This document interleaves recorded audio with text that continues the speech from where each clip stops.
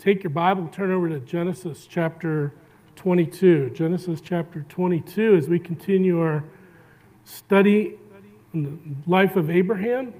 And we haven't looked at this since November 13th, the week before Thanksgiving. We've been preaching through the book of Genesis. Thank you, Chuck.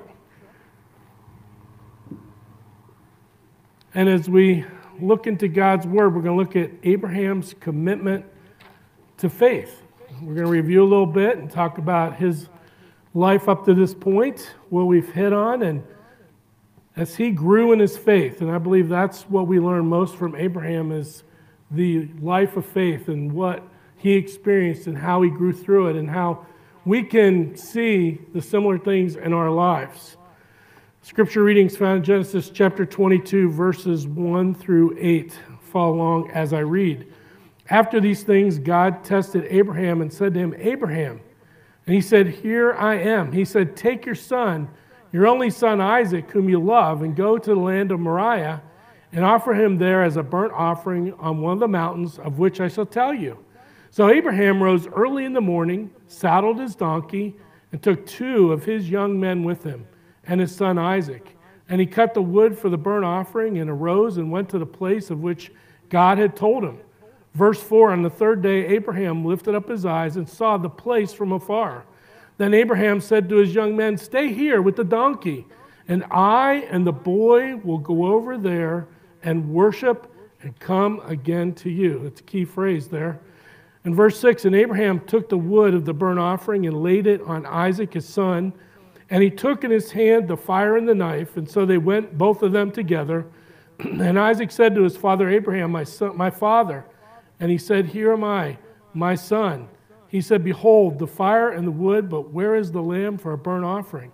And Abraham said, God will provide for himself the lamb for a burnt offering, my son. So they went, both of them, together. Our message today is focused on Abraham's crisis of faith. He faced a big fork in the road. He's about to graduate with a master's degree in faith and trust with God. This is his biggest test of faith of all in his life, and it's found here in Genesis 22. Let's take a moment and review the character study as we've gone through the life of Abraham up to this point. As we left off at Thanksgiving, we talked about before that the call of Abraham. He came out of a polytheistic life. His father was a polytheist, served many gods, and God came and called him, and it was by faith Abraham was credited with salvation. Then we see the compassion of Abraham, and you might remember the story, and we talked about how Abraham and Lot, his nephew, Lot, they were very successful herdsmen, livestock people, and as a result, their herds grew large, and it came to the place where there wasn't enough pasture land for both of them to work together, and so Abraham, out of compassion, said to Lot, You choose whatever land you want to take your flocks to, so that you can be successful. We talked about the contract with Abraham, the promises found in the early part of Genesis that God made to Abraham, that he would be a father of many nations, that God would give his people a land that he promised to them. God said any nation that blesses Israel will be blessed, and any nation that curses Israel will be cursed. We talked about the confusion of Abraham. We looked at 2 occasions where Abraham lied about Sarah being his sister, where, well, she was his half-sister, but he didn't tell him that she was his wife, and so therefore got himself in trouble, and there were consequences because he suffered with unbelief. Then the clarification of Abraham back on November 13th, the unconditional covenant with God, how God came and the animals, if you remember, were divided in the field, they were cut in half. And God came through with a flaming lantern between them to say that I will keep the promises. Because you can't put those 2 pieces of the animal back together and bring life. God said, I'm making this and I'm not going to renege on these promises that we just talked about, that he will be a father of a great nation. He would have a people. They would go into a promised land. And blessing would follow them as well.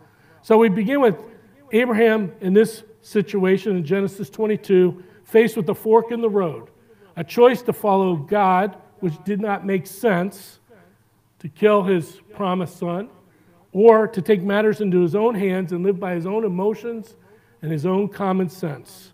First thing on your outline, you'll see that Abraham's crisis of faith was recognized. He realized what this was all about. God was putting him to a huge test. We see here the death of a vision. Abraham was seeing God's promise presumably end right before his eyes with the death of his son, Isaac, the promised one. For Abraham, this was a test from God that if Abraham was going to trust God and his promises implicitly. God brings every one of us to at least one crisis of belief in our life, or for many of us, several times, to not only build character, but to test our character and to see what it's made of. God will bring us to the end of our dreams to prove himself to be the only way in our lives. A few weeks ago, I got to meet with one of my mentors when I lived over in Illinois for a number of years, and Rod Franklin, 83 years old.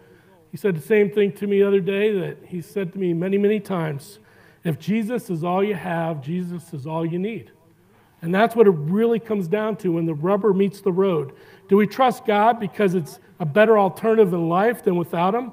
Do we trust God only for what he has done and will do for us? Or do we trust him for who he is because we have that loving, unconditional relationship with him? Abraham thought his vision from God was given to him when Ishmael was born, but God said no to that. Abraham and Sarah took matters into their own hands. They tried to be the answer to God's promise, but that was not God's will. They ran ahead of it. And so God often takes a man with a vision, and at some point, the vision dies. Why? Well, in my case, in the case of many men and women, God has to bring us to our knees and crush our plans to remind us of several things. These are things that I've learned. First of all, our identity is not in what we do, but who we are. Someone recently reminded me that God said we're human beings, not human doings, right? It's who we are. It's not what we do. Our identity is not what we do, but who we are. It's God's vision and not ours. It's up to his timing and his calendar and not ours. Things are done his way and not our way. We're to depend on him and not on our abilities and our talents and strength. We need to remind ourselves often of two thoughts, two things. In the early days of the church, the early church, they would go around throughout the day and they would repeat to themselves, "O Lord Jesus, Son of God, have mercy on me." That helped them to balance humility in their life. And the other great thing I learned when I was in youth group is that we need to understand that I am not better than anyone else and anyone else is not better than me. God looks at us and he loves us all the same. So is God taking your plans that you thought were from God and ended them and dashed your hopes on the rocks of discouragement? Look at three subpoints here as we look at Abraham's attitude and response in his crisis of faith. First of all, the challenge to hold true to God and how he is leading even when we don't understand. These are a little wordy today, but I wanted to get some key points here. The challenge to hold true to God and how he's leading even when we don't understand. James Dobson wrote a book, When God Doesn't Make Sense. It's a great book to read, to walk through when you're going through something that you just completely don't understand why God would bring this into your life. Back in Genesis 22, verses 1 through 4, after these things, God tested Abraham and said to him, "Abraham." And he said, "Here I am." And he said, "Take your son, your only son, Isaac, whom you love, and go to the land of Moriah, and offer him there as a burnt offering on one of the mountains of which I shall tell you." Notice the emphasis there. God says, your son, your only son. How important this was that God wanted to make that point. Verse 3, so Abraham rose early in the morning, saddled his donkey, took two of his young men with him and his son Isaac. And he cut the wood for the burnt offering, and he rose and went to the place of which God had told him. And on the third day, Abraham lifted up his eyes and saw the place from afar. This was God's plan that Abraham was finally following. And God says, kill your one and only son, the promise of many nations. Abraham's faith is challenged with this situation right in front of him. There's no way out.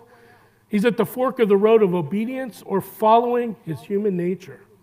How many of us, we are in those situations in our lives? Notice that Abraham had 3 days to think about it. He had the opportunity to back out of the sacrifice, but he didn't. In verse 4, it says, on the third day he lifted up his eyes and he saw the place from afar.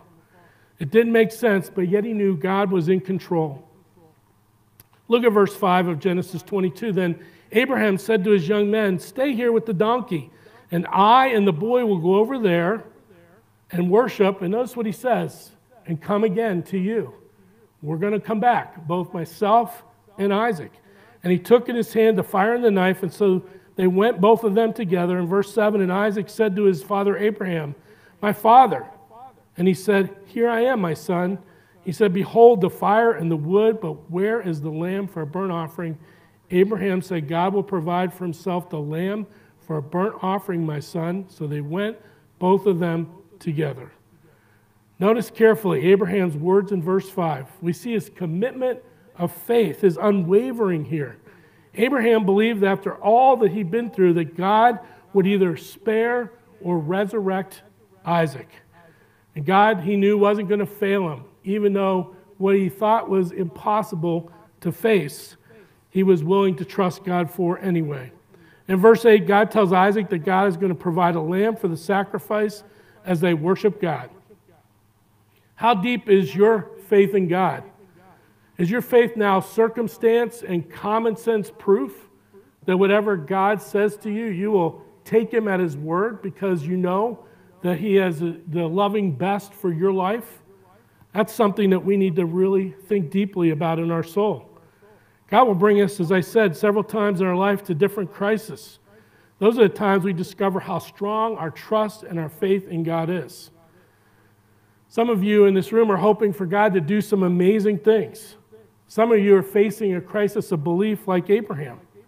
What are you going to do?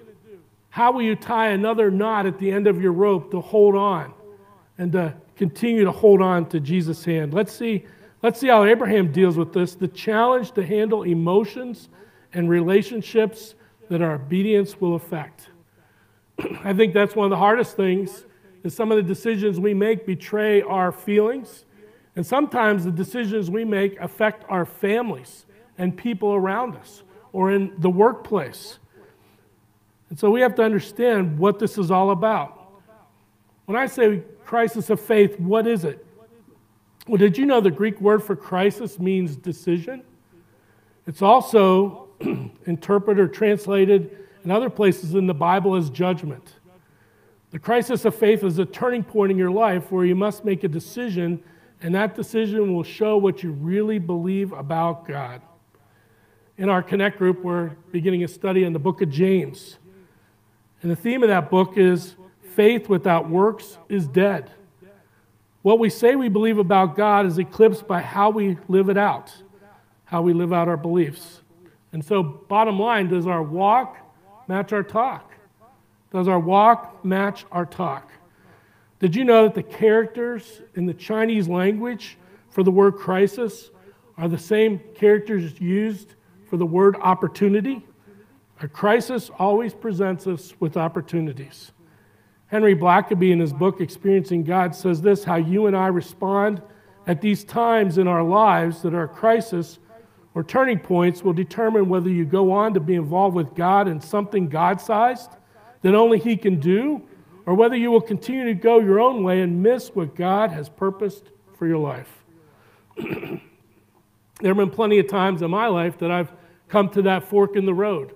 I think about when I was 15 years old, a year after I came to faith in Christ at the Treasure Island Youth Camp, and challenged to make my life a living sacrifice, to dedicate my life to the Lord.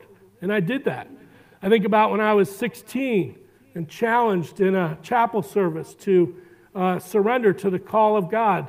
I thought I was going to be an electrical engineer like my two grandfathers were and follow in their footsteps. But God said, no, I want you to go into ministry. I think about the time that we left one ministry from New Jersey, moving away from our family to go 800 miles away to Illinois to a new ministry with a 2- and 4-year-old child, leaving family behind. Think about all those forks in the road that you've faced and the times that you've followed God. Think about the time of the cost of standing up for what Scripture said, losing a job and not sure how he's going to support family.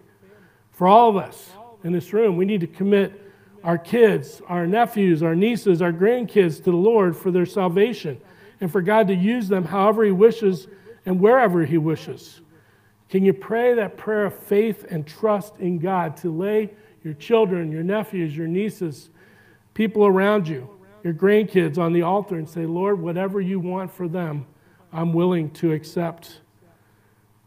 Being willing to do those things could disrupt our plans and our desire to be close to our family.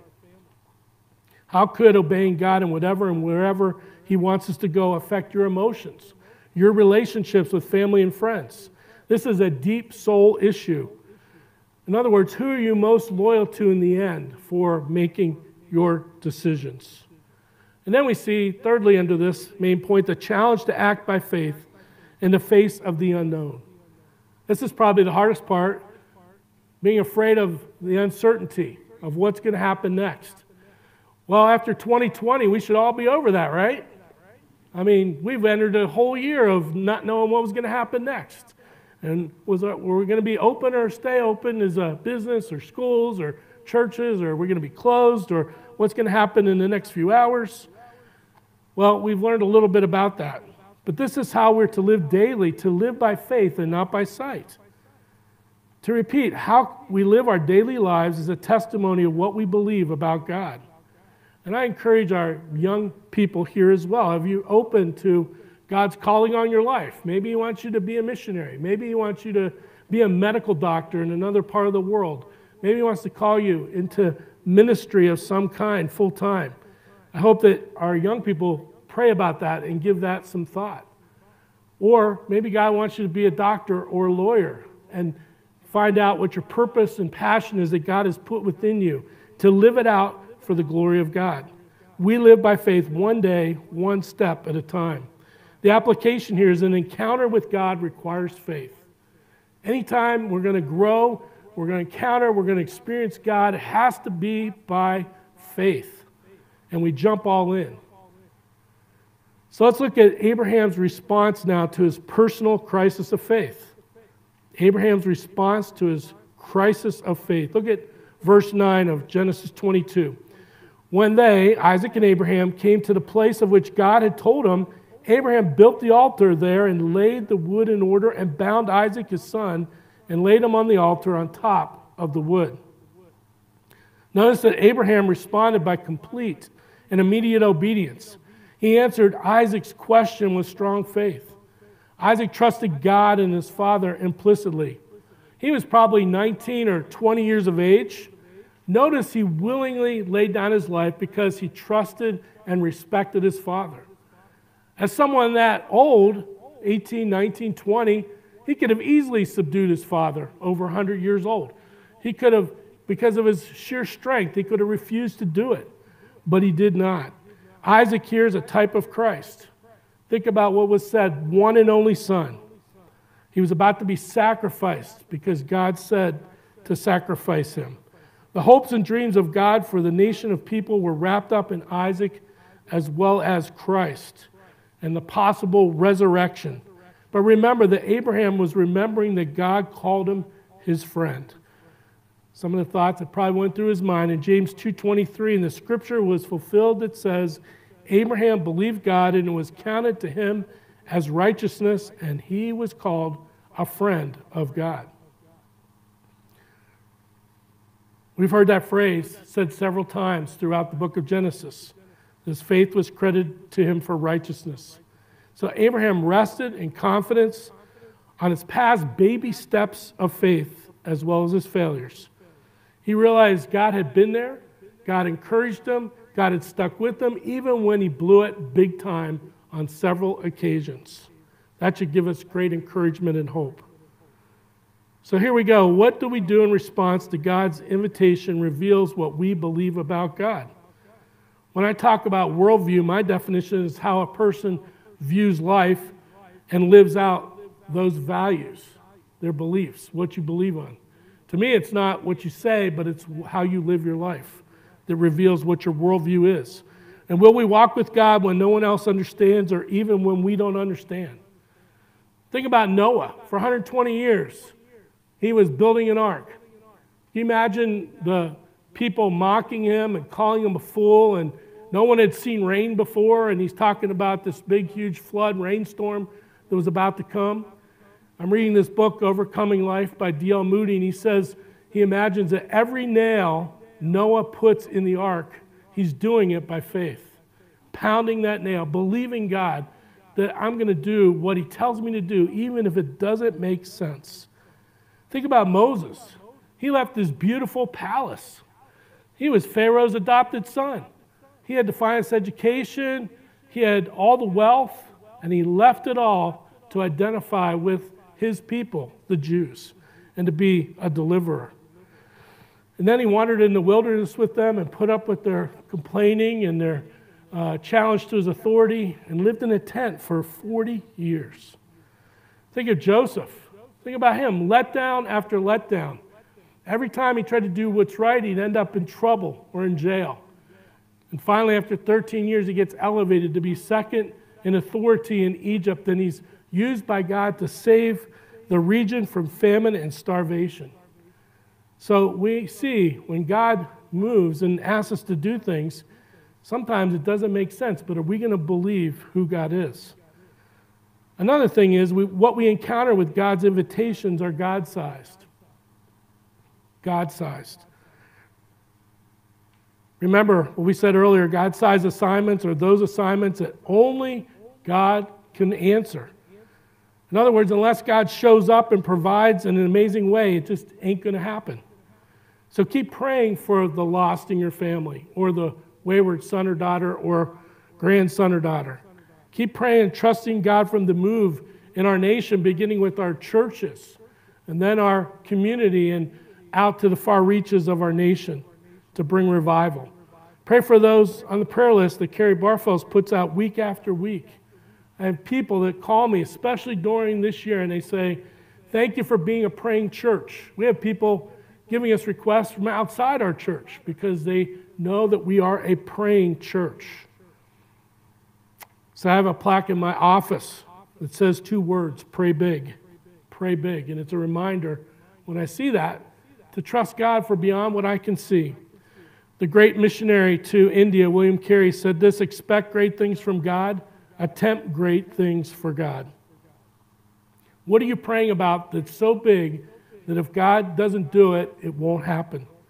What are you trusting God to do in your life this year? Just this week, David Nelms challenged our church from the Timothy Initiative. They challenged our 4 converged churches here on the Iowa side, here in the Quad Cities, to raise $48,000 to help them as they spend $330 per church to plant churches. And they're trying to get into Nepal and Pakistan, and so they've challenged us to do that. That's a God-sized assignment. So I think about remodel project that we've talked about, we had to put on hold.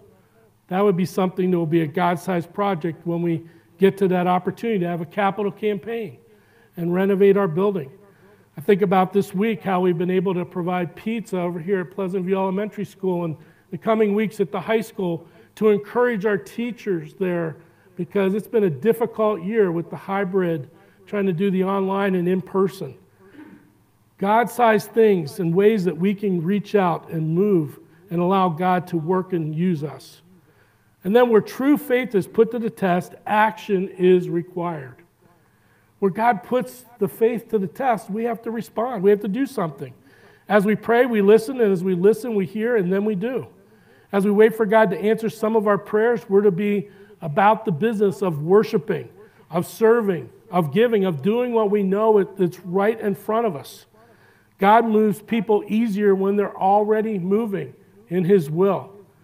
Remember, we are to be aware that God is already at work around us. And so we pray and we ask how we can join Him in the kingdom work going on in our neighborhood and in our church and the community around us. And as I've often said, God's will can be easily found, but we must be obedient to what He's already given for us to do.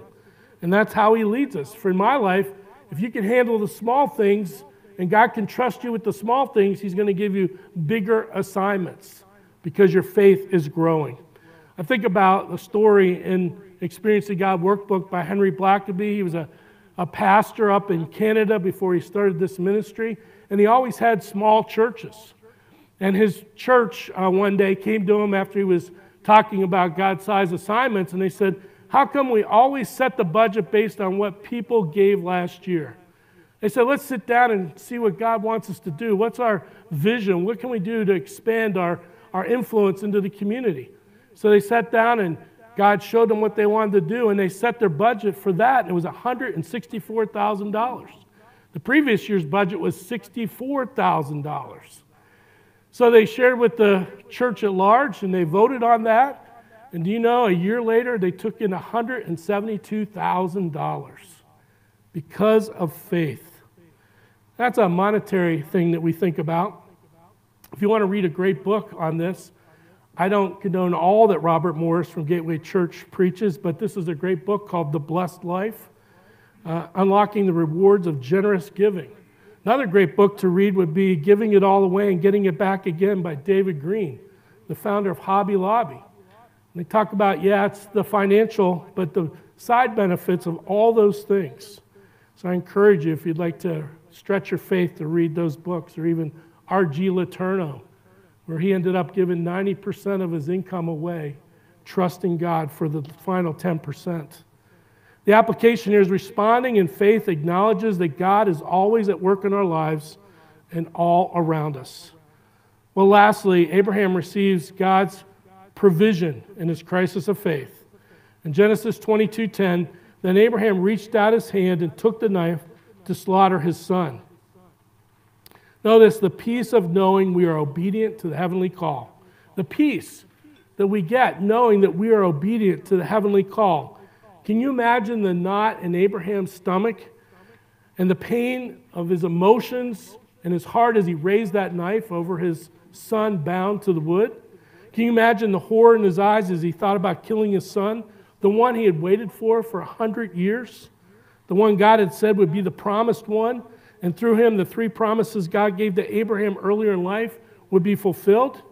Do you think he wondered if God was really going to resurrect his son? I can imagine what was going through Abraham's mind as he raised his hand with that knife. But then, as we all know, God intervenes.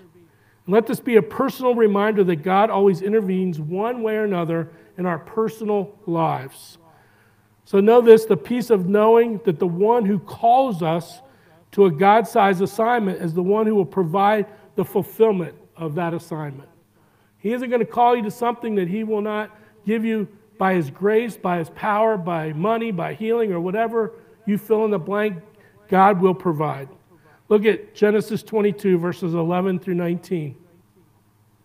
But the angel of the Lord called to him from heaven and said, Abraham, Abraham, and he said, here am I. He said, do not lay your hand on the boy or do anything to him, for now I know that you fear God, seeing you have not withheld your son, your only son, from me. And Abraham lifted up his eyes and looked, and behold, behind him was a ram caught in a thicket by his horns. And Abraham went and took the ram and offered it up as a burnt offering instead of his son. So Abraham called the name of that place, the Lord will provide, as it is said to this day, on the mount of the Lord it shall be provided. And the angel of the Lord called to Abraham a second time from heaven and said, by myself I've sworn, declares the Lord, because you've done this and have not withheld your son, your only son. I will surely bless you, and I will surely multiply your offspring as the stars of heaven and as the sand that is on the seashore. And your offspring shall possess the gate of his enemies. And in your offspring shall all the nations of the earth be blessed, because you've obeyed my voice. So Abraham returned to his young men, and they arose and went together to Beersheba, and Abraham lived at Beersheba. Because of Abraham's faith, God made himself known once again to Abraham in a supernatural way. Abraham had revealed the strength of his faith at the point of obedience in the midst of his crisis of belief. And this part is what gives me goosebumps every time I read this story. I want you to think about this, that while here's Abraham and Isaac with the wood, the knife, and the fire walking up one side of the mountain. God is bringing the ram up the other side of the mountain to be at the right place at the right time to fulfill and to intervene and to provide the sacrifice. God wanted Abraham to see the level of faith that he had graduated to. And God rewarded it by giving back the vision that he really originally gave to him. And God, when he crushes our vision, he gives it back after he adjusts the vision and after he adjusts our perspective. The problem is we quit too soon obeying his voice for a multitude of reasons. We become doubters and skeptics because we're not patient to wait on God for his timing.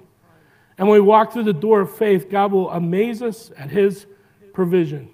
Abraham named that place Jehovah Jireh. God provides.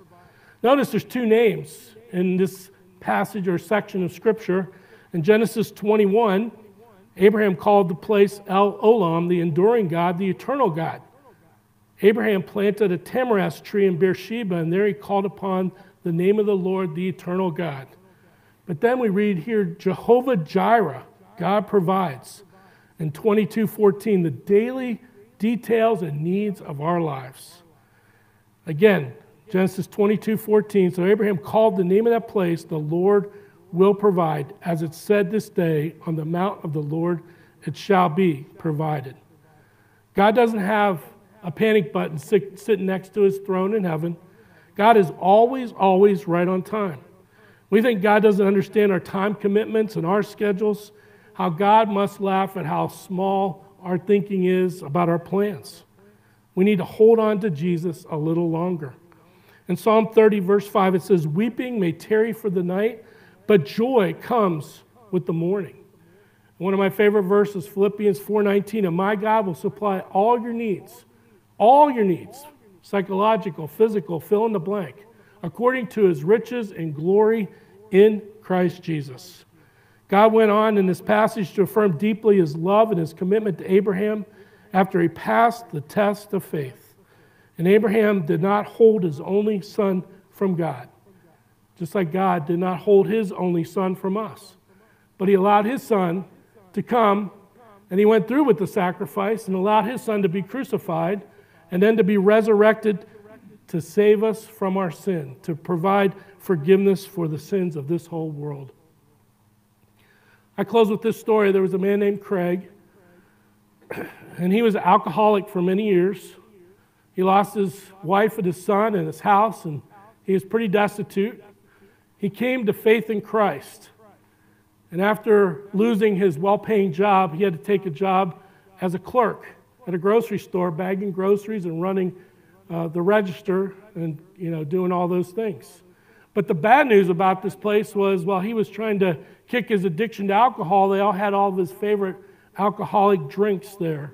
And so for a couple of years, he would try to follow Christ, but he'd fall back into his addiction, and back and forth it went until one day he decided that was it. He was going to quit his job, he was going to trust God, and he was just going to walk away from the alcohol.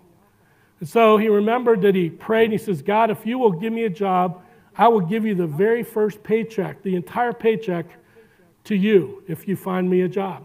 He applied for a job at a sheet metal company just down the road from his church. And surprisingly, he got the job. So what did he do? He remembers getting that first paycheck, and he said this is what really changed his life and his trust in God. He was penniless. He had a stack of bills. But the first thing he did is he endorsed the check over to the church. And he didn't wait till Sunday. He went to the church office immediately and gave it to the secretary there to put in. He said it literally transformed his trust in God. Well, now, 25 years later, he's still serving in his church as an elder, and he's a manager in that sheet metal factory where he first got the job. Can you hold on to Jesus just a little longer? Can you move out of the rut you call your Christian life and trust God to do greater and bigger things in your life? Remember, Abraham called the place Jehovah Jireh, God will provide. Remember 1 Thessalonians 5:24, he who calls you is faithful, he will surely do it. And the application here is the blessing comes in knowing that we have pleased God by our act of faith. We have pleased God when we choose that fork of the road and obey Him, even though our circumstances and common sense say don't do it, we will face the fact that God is pleased with our decision. Every Christ follower must focus and follow God in their crisis of belief. And our key thought is this, that we end on: genuine faith is demonstrated by our actions. It's what you do with your life more than what you say. There's a great old hymn of the faith. It's called "It Will Be Worth It All." And after we've gone through this year and some of you are facing different issues and crisis of faith, I think about this chorus. It will be worth it all when we see Jesus. Life's trials will seem so small when we see Christ.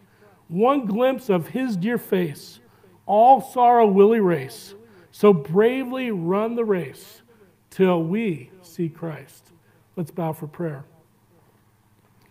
Maybe you're today and maybe you're struggling with your faith. Maybe you're wondering, what is God up to in my life? Why are these decisions or these trials and these tribulations coming my way? And I don't understand, Lord, what it's all about. And maybe you say, today, you would say, God, just help me. Help me to hold on. Help me to obey and follow you. No matter what my feelings say, no matter what other people may say, help me to know what you want me to do and be at peace with that. If God's challenging you in that way, I just encourage you. No one's looking around. I just want to encourage you to slip your hand up so I can pray for you. Anyone at all, just before we pray. I'm dealing with a crisis of faith, and I need God to intervene and help me to trust Him more. Anyone at all. Father, we come and we just thank you for this great story that we can often go back to in Genesis 22. How you are faithful to provide, that where you lead, your grace follows and is ahead of us and is there to take care of our needs. So Lord, continue to help us to grow in our faith like Abraham. Help us to pass these tests that we face in our lives, small and big.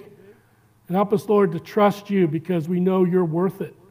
And that one day when we see your face, all these things, these concerns and worries will fade away. When we hear those words, well done, thou good and faithful servant. We pray and ask in Jesus' name. Amen.